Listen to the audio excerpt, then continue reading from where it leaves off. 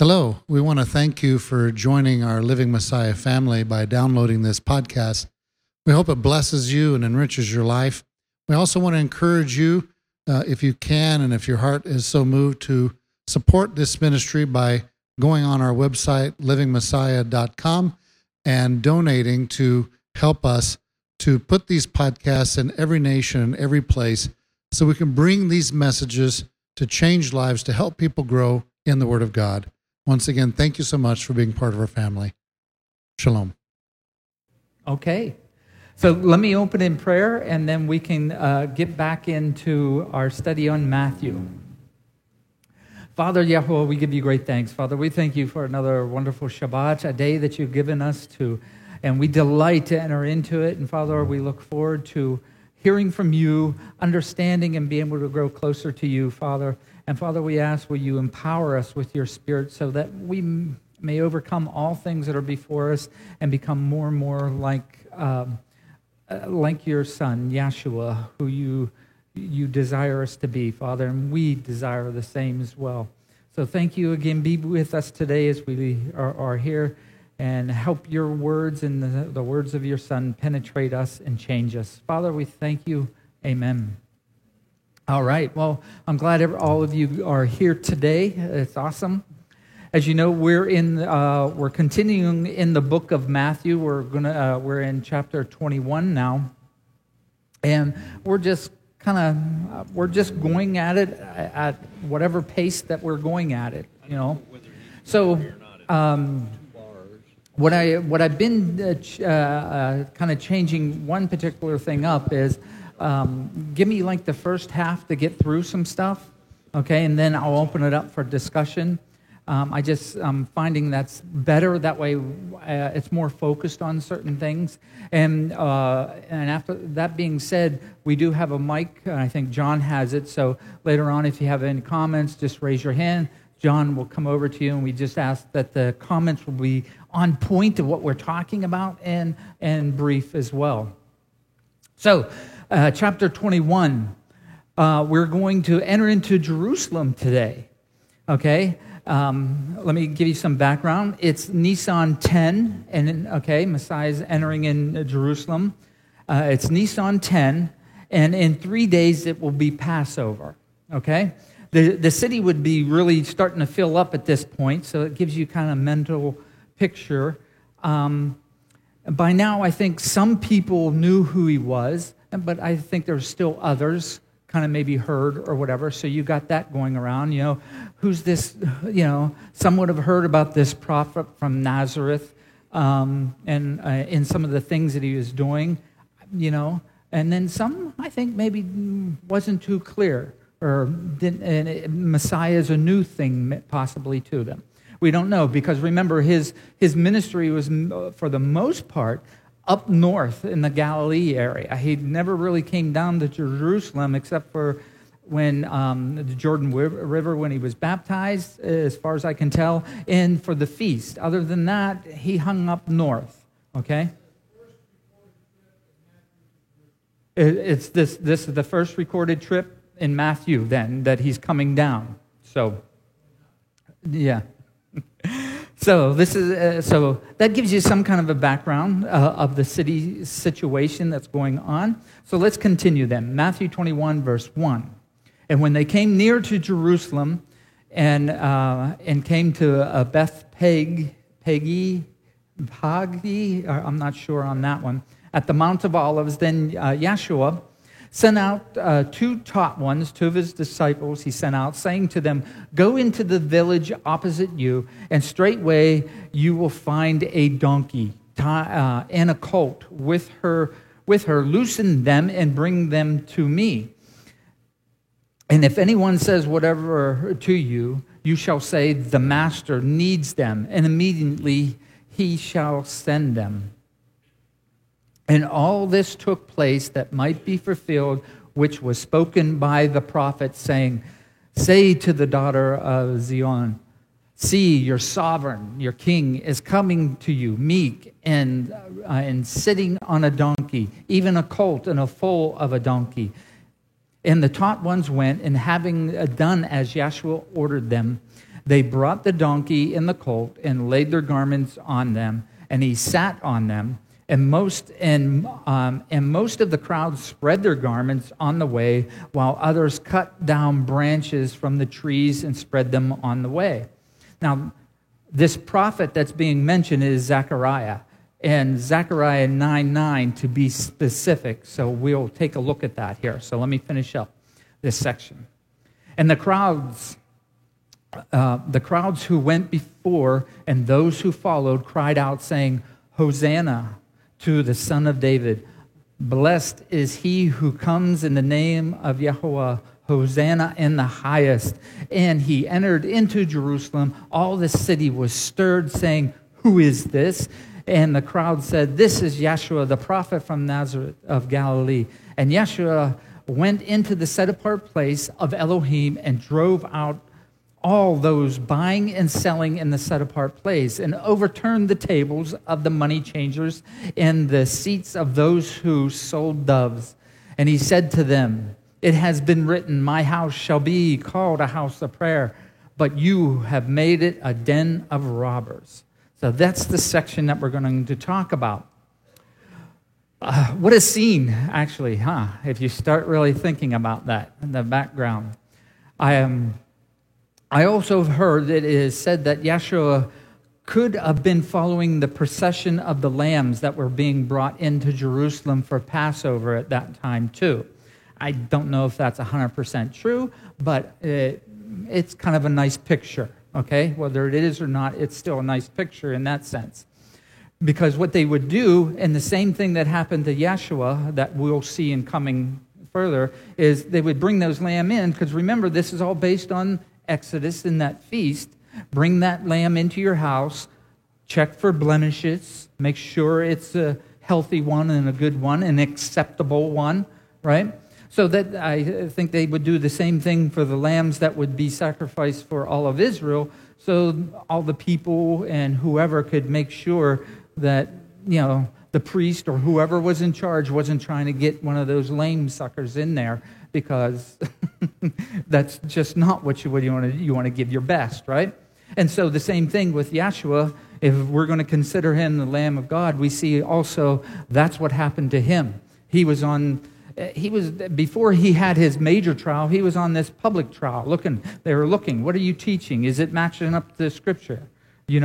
And who is this guy? And are you really such and such? Or did you have this authority?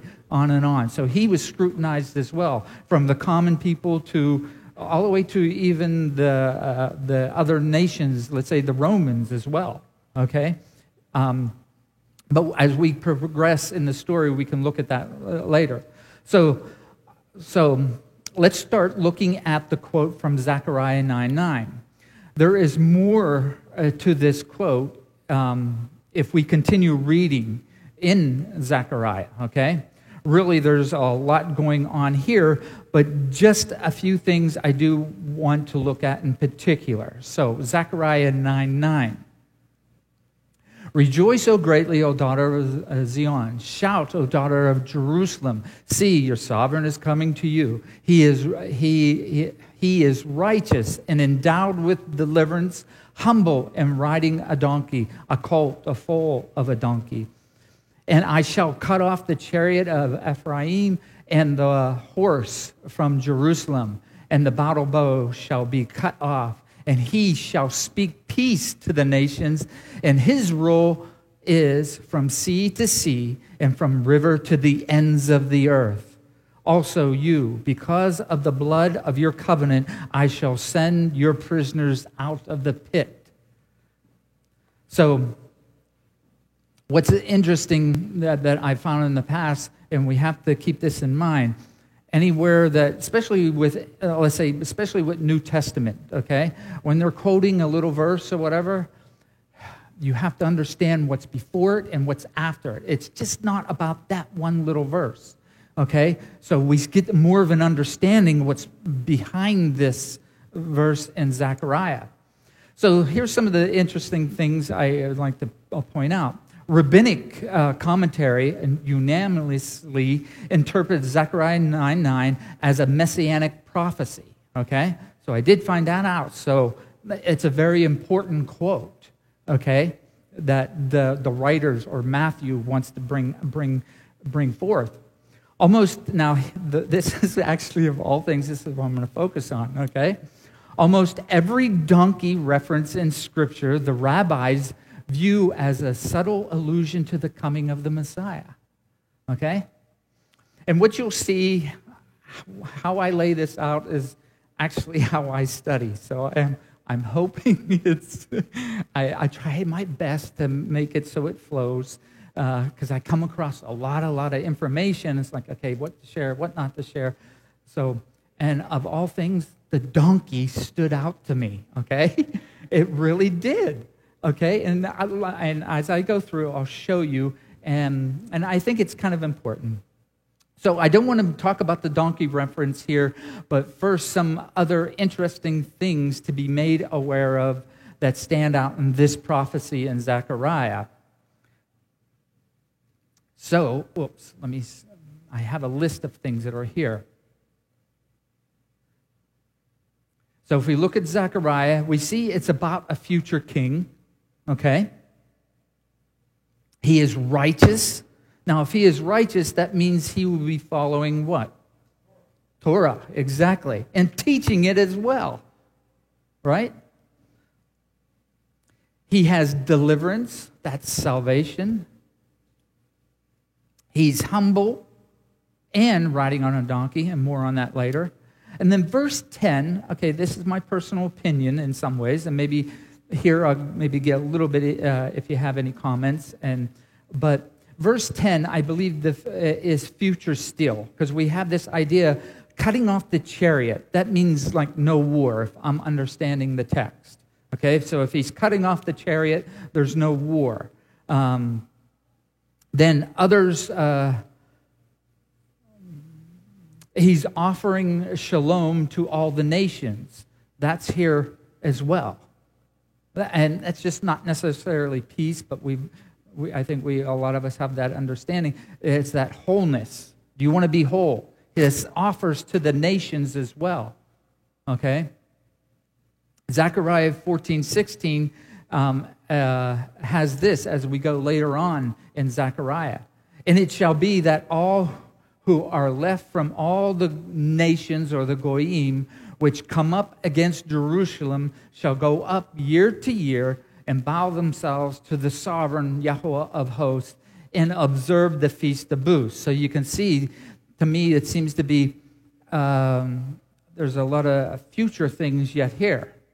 But yet, Messiah, we see that Yeshua, he's offering that to the nations as well. Whether they, even John the Baptist for that matter, the kingdom is at hand. It's there. Whomsoever, we've heard that. Whomsoever will take up this. All right? So that's kind of interesting that we have to put in place with this prophecy, with Yeshua coming in, and why Matthew mentioned it, okay? There's more here. And then it goes on to say, okay, his kingdom will last forever to the ends of the earth. That's pretty impressive, okay? Because all the other kings of Israel, okay, that just didn't happen, right? They came and gone. Okay, now if that wasn't enough, then we have this concept: the blood of your covenant frees those. This is how I would understand it. It says, because of the blood of your covenant, I shall send your prisoners out of the pit. Okay, so how I would understand this, so this blood of this covenant shall free those from death and from being dead. So it's like a present and a future at the same time. And to me, that's resurrection language. Okay? So that's what I would see behind this. And that's pretty heavy. Okay? Now I want to focus on the donkey of all things, like I was saying. Crazy. I know it's crazy, but it's kind of cool. Well, I did learn a lot about donkeys. I did this week, and it was interesting. Some I will share, even though it might not have, how do I say this? It might not have anything to do with this prophecy specifically or what we're talking about, but I think the background of it will help in other parts of Scripture when you read it just in general, okay? It gives this maybe a little bit of the cultural thing behind this as well. And why maybe a donkey was obviously for the prophecy, but is there more? Is there more that we could go and gather and bring along as well? We all know the famous donkey. What's that most famous donkey that you know in the Bible? Yeah, the one that spoke, okay? So now there are other appearances of donkeys and mules, and we'll look at just a few of them. What I want to do is look at some similarities with, ultimately, the similarities with Yeshua's entry into Jerusalem with the appearance of a mule, okay, and King Solomon's coronation of becoming king, okay? But in order to do that, we have to go backtrack and look at some of these references, and then we'll rush forward, hopefully, depending on how far we get, and like put them together and maybe get, a deeper understanding of a background, maybe what's going on, okay? So remember, the rabbi saw the subtle allusion to the coming of the Messiah when donkeys was present in some places, not all, but some places in the text. Here are some examples in the Bible why I would agree with them, okay? So, did you know, remember, a donkey was present at the binding of Isaac? All right? So, I'm not going to give you all the verses, but that was the case too. He went with his two sons, stay here, and he had some of the young lads stay with the donkey. The donkey, I'm assuming, would be carrying the burden for the sacrifice. And we know all that binding of Isaac was a picture of Messiah that we see happen, let's say, in the New Testament as well. Okay? So what it was, Genesis, I do have where it was. Genesis 23:3. And Abraham rose early in the morning and saddled his donkey and took two of his young men with him and Isaac his son. And they split the wood for the burnt offerings and arose and went to the place which Elohim had commanded him. And on the third day, that's kind of interesting, the third day, Abraham lifted up his eyes and saw the place from a distance. So Abraham said to his young men, "Stay here with the donkey while the boy and I go over there to worship and come back to you." So, and again, there's a lot here as well, but just focusing on the presence of a donkey. A donkey is associated with the firstborn, and that's spoken twice in Exodus, okay? You shall pass over to Yahweh every opening of the womb, every firstborn that comes from your livestock, the males belonging to Yahweh. And this was all, what's the word I'm looking for? This was all a memorialization of them coming out of Egypt as well, which is Passover, where we find Messiah in 3 days is going to participate in the most awesome way that we could never participate in that feast. But every firstborn of a donkey you are to ransom with a lamb, and if you do not ransom it, then you shall break its neck. And the firstborn of every man among you, your sons, you are to ransom.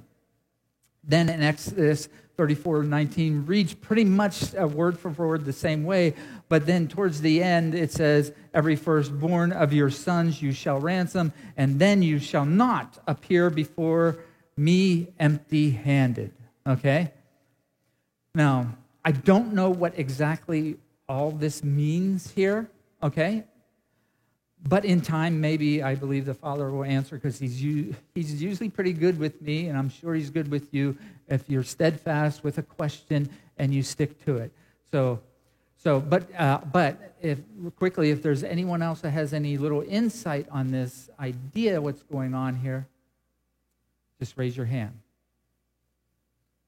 If not, we can move on. So, I wasn't going to do this at first. I was back and forth last night, okay? And I was like, okay, is this too much of a trail? But I couldn't resist, okay? There is a bizarre story, okay, that has a donkey in it, and it's found in 1 Kings, okay? It's bizarre in a different way with Balaam and the talking, because I know talking donkey, that's kind of out there as well, all right? But this one I thought is interesting. So I'm not going to read it. I'm going to just go through and give you the highlights. I went through my notes and give you the highlights of this story, okay? Again, it's in 1 Kings 13:1 begins. So,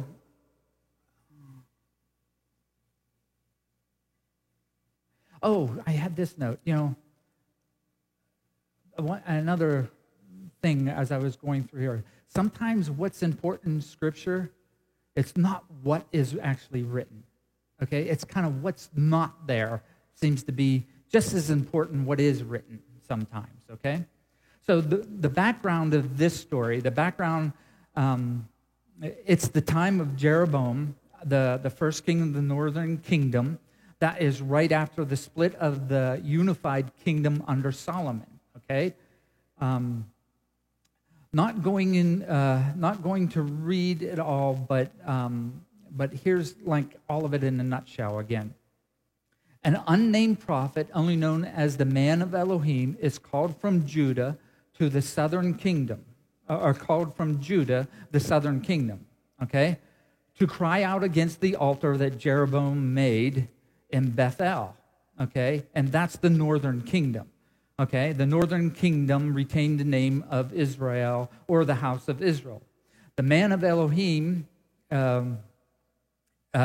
gave a sign to Jeroboam, okay, and then he gave a sign to show that there was authority behind what he was saying, okay? And then I know Jerry, if I get off here, you let me know if I don't got my history all right, okay? So the man of Elohim gives a sign to show that he was from Yahweh, and the king didn't like what he heard. Okay, so the king Jeroboam put forth his hand to have the prophet seized, but the king's hand seized up instead, and he couldn't move it. Okay, he spoke to the prophet to pray that his hand would be restored, and then he did, and then it was restored. But the altar split and the ashes poured out.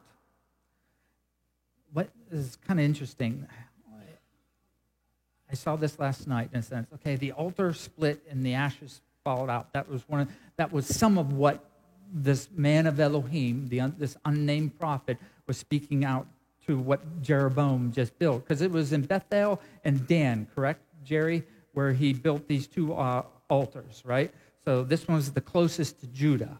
Okay, actually, yeah, it sounds like it's pretty close. So other things that would happen with this altar, something about later on in Jeroboam's lineage, he would get some of his dead relatives and burn their bones or something to that effect, okay? You'll have to read, there's a lot more here. But I thought it's kind of interesting that this altar was split and the ashes poured out. If we jump to New Testament time, do you remember in the temple when Messiah died, what happened? Do you recall something in the temple?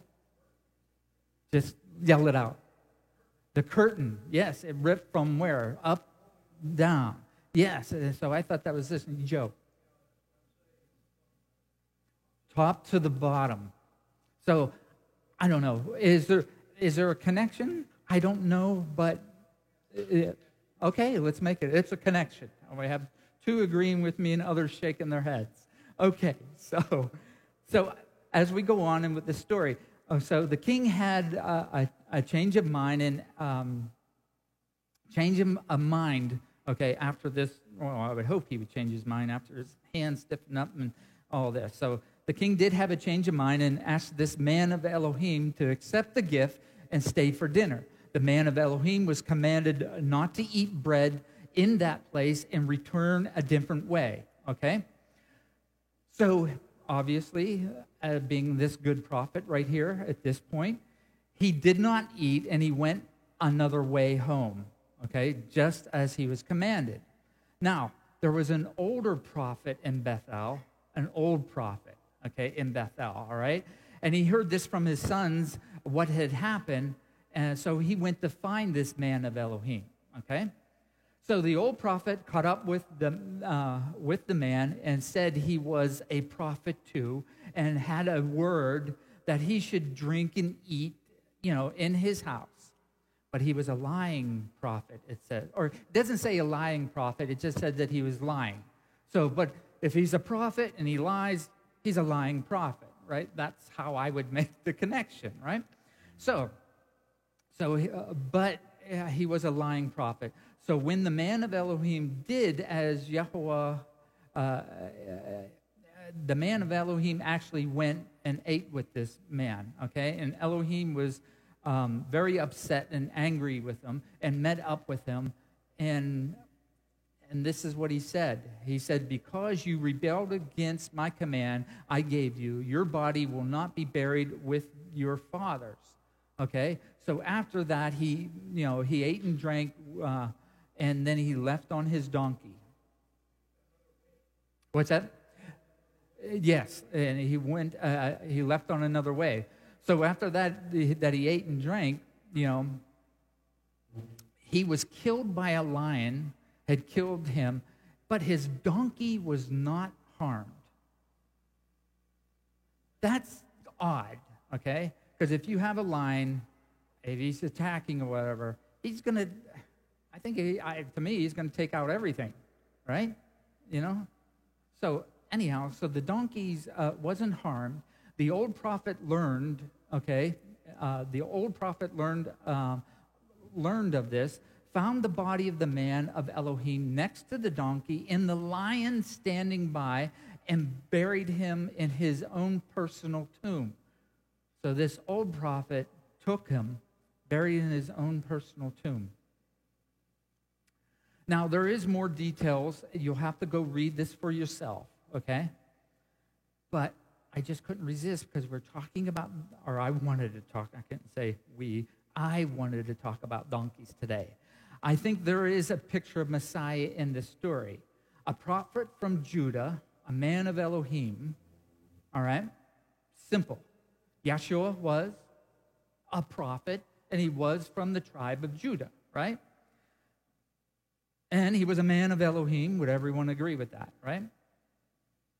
And he went, Elohim, speaking to the northern kingdom and their worship practices. Did he not do that? He went to Galilee. And somebody said, no, do this. And the other thing, he didn't partake in their practices either. Just like this man of Elohim didn't eat or drink, or should not have ate and drank. So we could look at that. We see that picture all the time.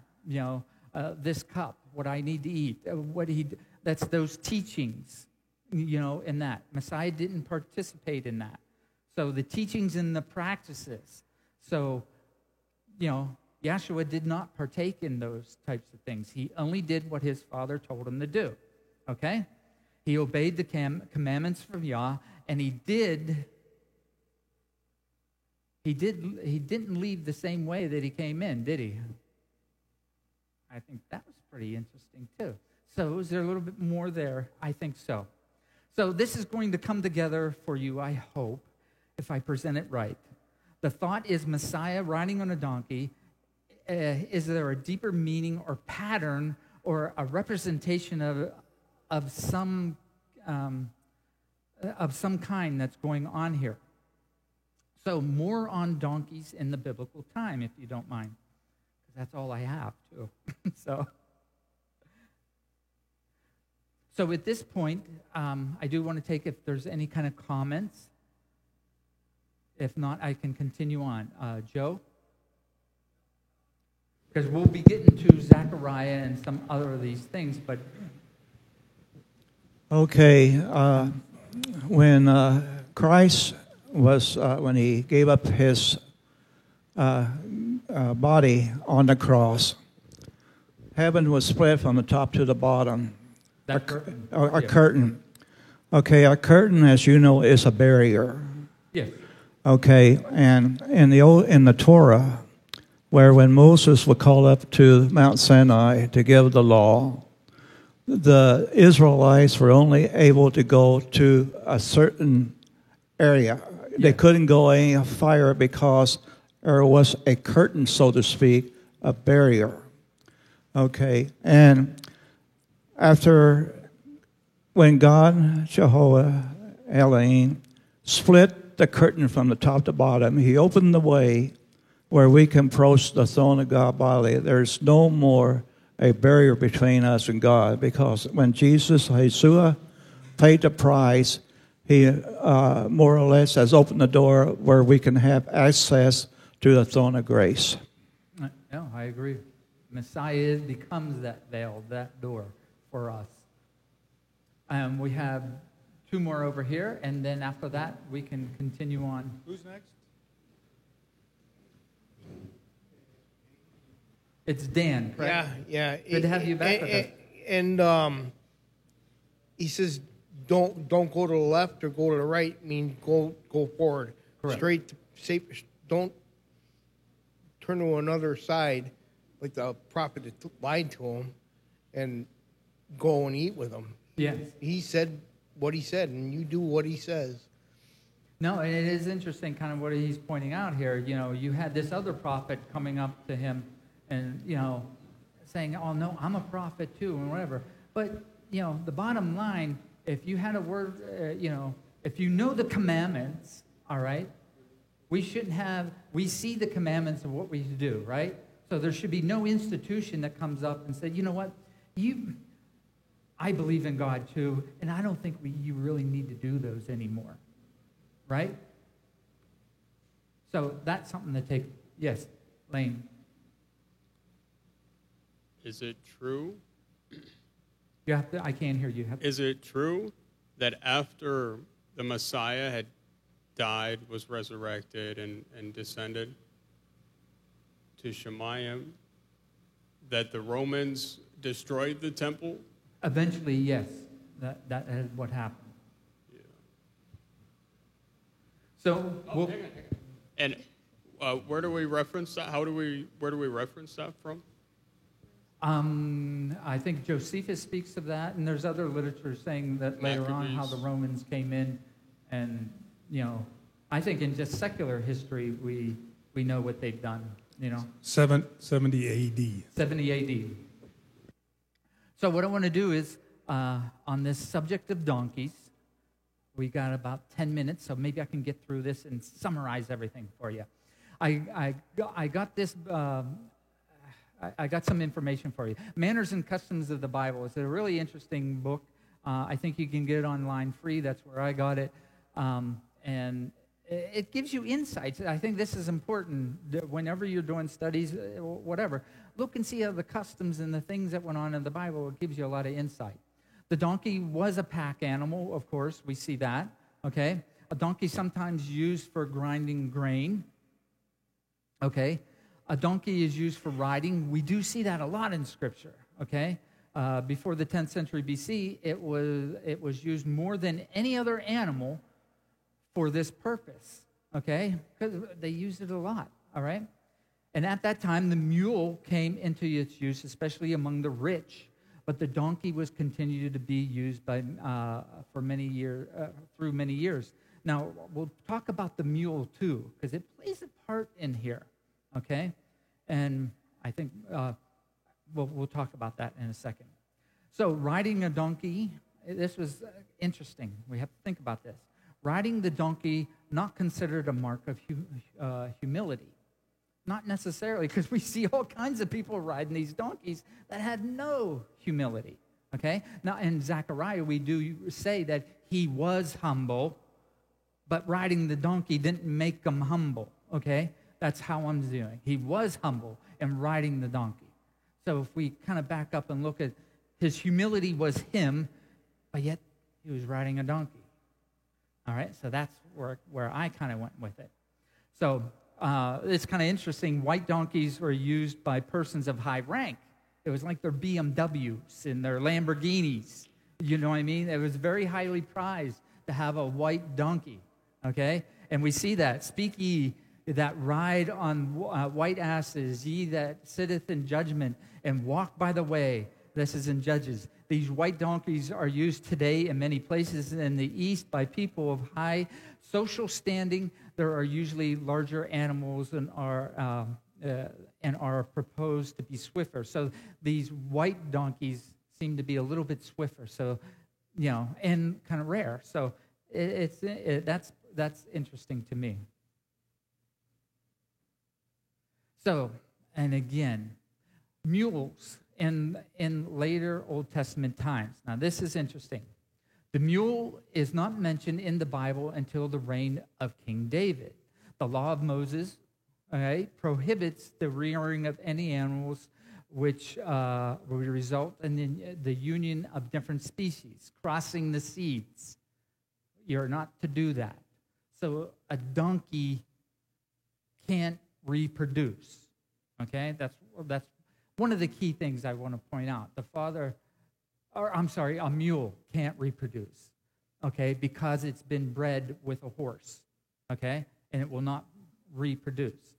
So that's the key thing. So the Jews never bred mules. Actually, I kept the text of what it said in the book, but I would say the Hebrews or the Israelites never bred mules. But eventually, they thought the law did not prohibit them from using them, and I would agree. A pig's unclean to eat, but if you have a pig as a pet, I don't see that that's what the Scripture's talking about. You don't eat the pig, but you can have pet piggy. Okay, that's my opinion. Okay.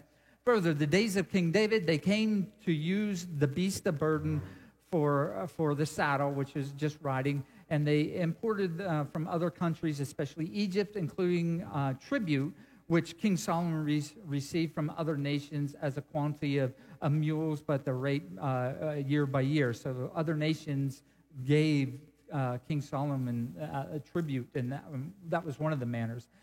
This first scripture reference to a mule is connected with the sheep shearing feast planned by Absalom for the plot against Ammon. It says, all the king's sons rose, and every one of them got upon his mule and fled. Each prince had a mule for his personal travel use, and thus the animal had taken the place of the donkey for such use. Okay? Which, it's kind of interesting. Okay? If you start looking at maybe that concept where a donkey produces after like kind, a mule can't produce at all.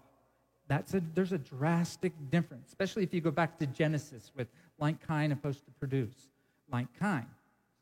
So, and then I think that gets deeper with other political things and sexual behaviors of individuals as well. But anyhow, as we go, yes, we got time. We're going to do it. I read this from this gentleman, and it was on the Jerusalem Post, this website. Now, he had a lot of cool things to say. I just got a couple little quotes, but this is what struck me to do this. Okay, so here it is. So, So here we will start to compound the possible significance of the donkey in the text in the Bible, and then later with Messiah. Okay. So this is what he had a interesting thing, but I just took these tidbits. Therefore, we can then see from this story that the donkey represents the authority of God's word, meaning without the authority, the base of support provided by God's word, the prophet would have no power. A king not rule, in the Bible, just another book. So he's talking about some of the stories Balaam he'd mentioned in this idea. So the donkey, let's go with this idea. The donkey symbolizes the authority of God's word. Okay? King David, King Solomon, Yeshua, and all the prophets are never seen riding a horse. Messiah, not till later on. Okay? They are always described as riding donkeys. All the bread that was brought to King David comes on the backs of donkeys. In other words, donkeys represent the base of the support of which God's word reaches the people, either through the message or its written word. So what he's saying is this donkey is a representation of authority because it carries bread, which bread is the word of God. So it carries all this. So if we talk about Balaam, the prophet, okay? So Balaam's a prophet, okay? Yet it is only the donkey that sees the messenger in the way. Isn't that interesting? Balaam didn't. He's the prophet from God, right? It was the donkey. It was the word of God, let's say, or the authority that saw the messenger there. Okay? And by the way, he was in a vineyard. That was kind of interesting, too. And we just got done talking last week about the vineyard and how important it was. Okay? So the donkey speaks and reminds Balaam that it is he, right? Didn't the donkey say that? It is he who carried Balaam his whole life. It was me that's carried you. So in other words, the messenger comes and re-emphasizes it's the authority in the word of God who's carried you and made you what you are and gave you the words to speak. Okay? And you want to strike down with the sword the donkey? The words of Elohim coming to you? So, and we know that Balaam didn't learn, and later on he's caught up and he's destroyed with one of the other nations he was part of. So if we are to look at the donkey as the picture and the authority of Elohim's word, does that give us more insight in what's trying to be conveyed? Okay, so we're going to make it. So we're going to remember Messiah is coming in, and I'm going to compare him to now King Solomon. Okay, just real briefly. The sovereign David, so David's ready to die, and his son Solomon is going to become king, okay? So David said, call Zadok, the righteous priest, okay, and Nathan the prophet, and Ben-Uriah, son of Yodiah, and they came before the sovereign. And the sovereign said to them, take with you the servants of your master, and you shall give Solomon, my son, to ride on my mule, and take him down to Gibeon, and there Zadok the priest and Nathan the prophet shall anoint him sovereign over Israel, and blow the horn and say, let sovereign Solomon live. So we see something. And then later on in 40, and the people came after him, and the people played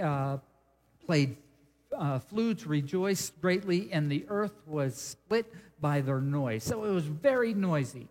So we have all the same elements just as Yeshua is coming into Jerusalem as well. Okay? The only difference is we have a mule and we have a donkey. Okay? So there are some similarities. Solomon rode a mule, Yeshua a donkey. A mule, I would say, is temporary because it can't reproduce after itself, versus a donkey who can produce after itself. Okay?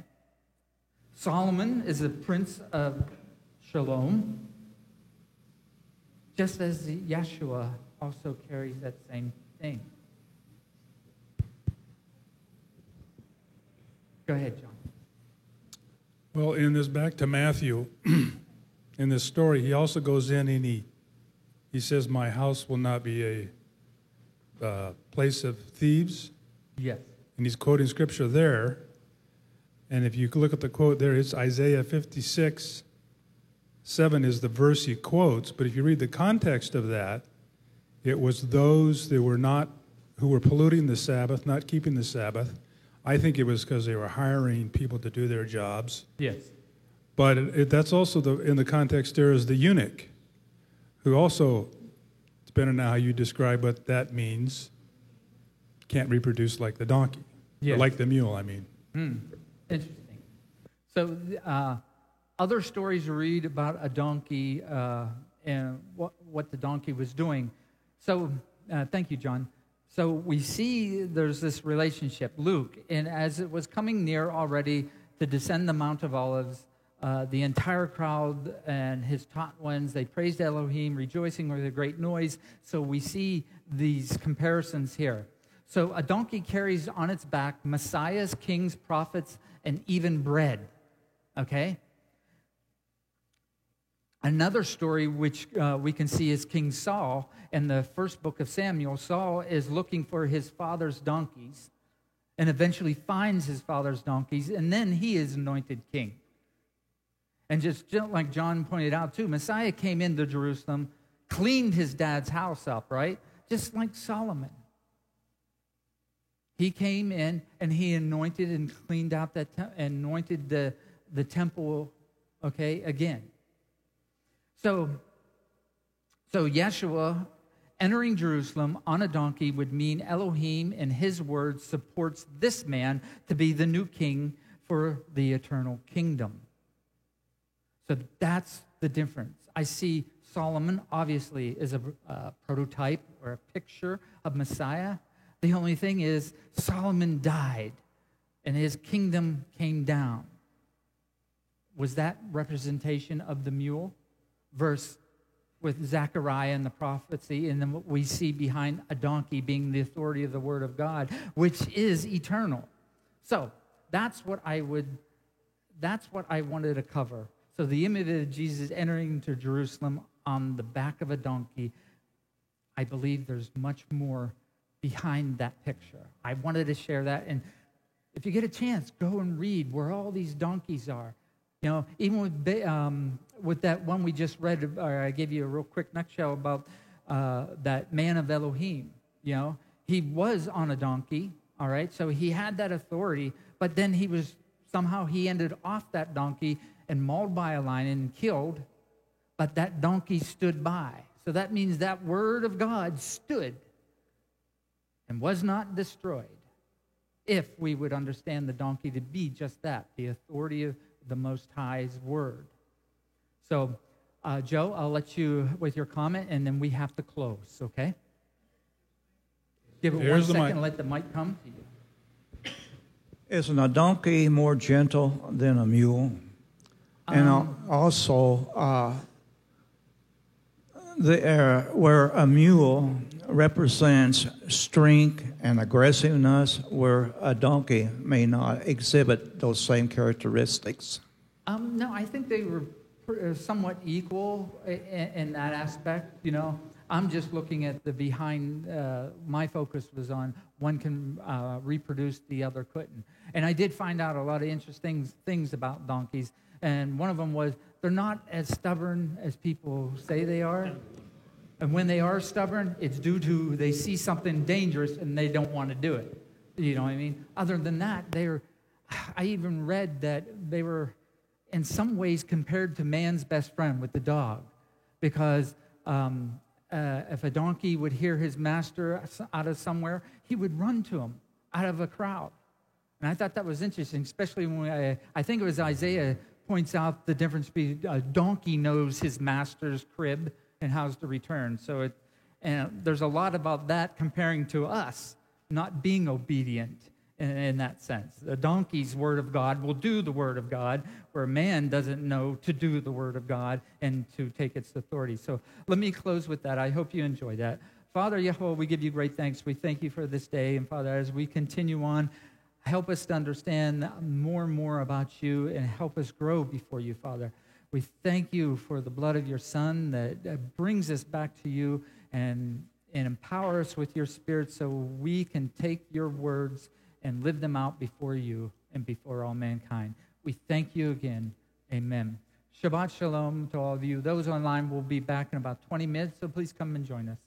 So I hope you liked that about the donkeys. Yeah. And there was a lot of jokes in the back of my head while I was doing this, and I'm like, no, I can't go that route. Yeah. So I can do that in private with you guys, some of this stuff. It was interesting. But so But go read that story in Kings and just look up where the donkeys are and for yourself, see if that weighs out. The lot that I looked at, it did, So it's just another way of looking at the scriptures. Thank you.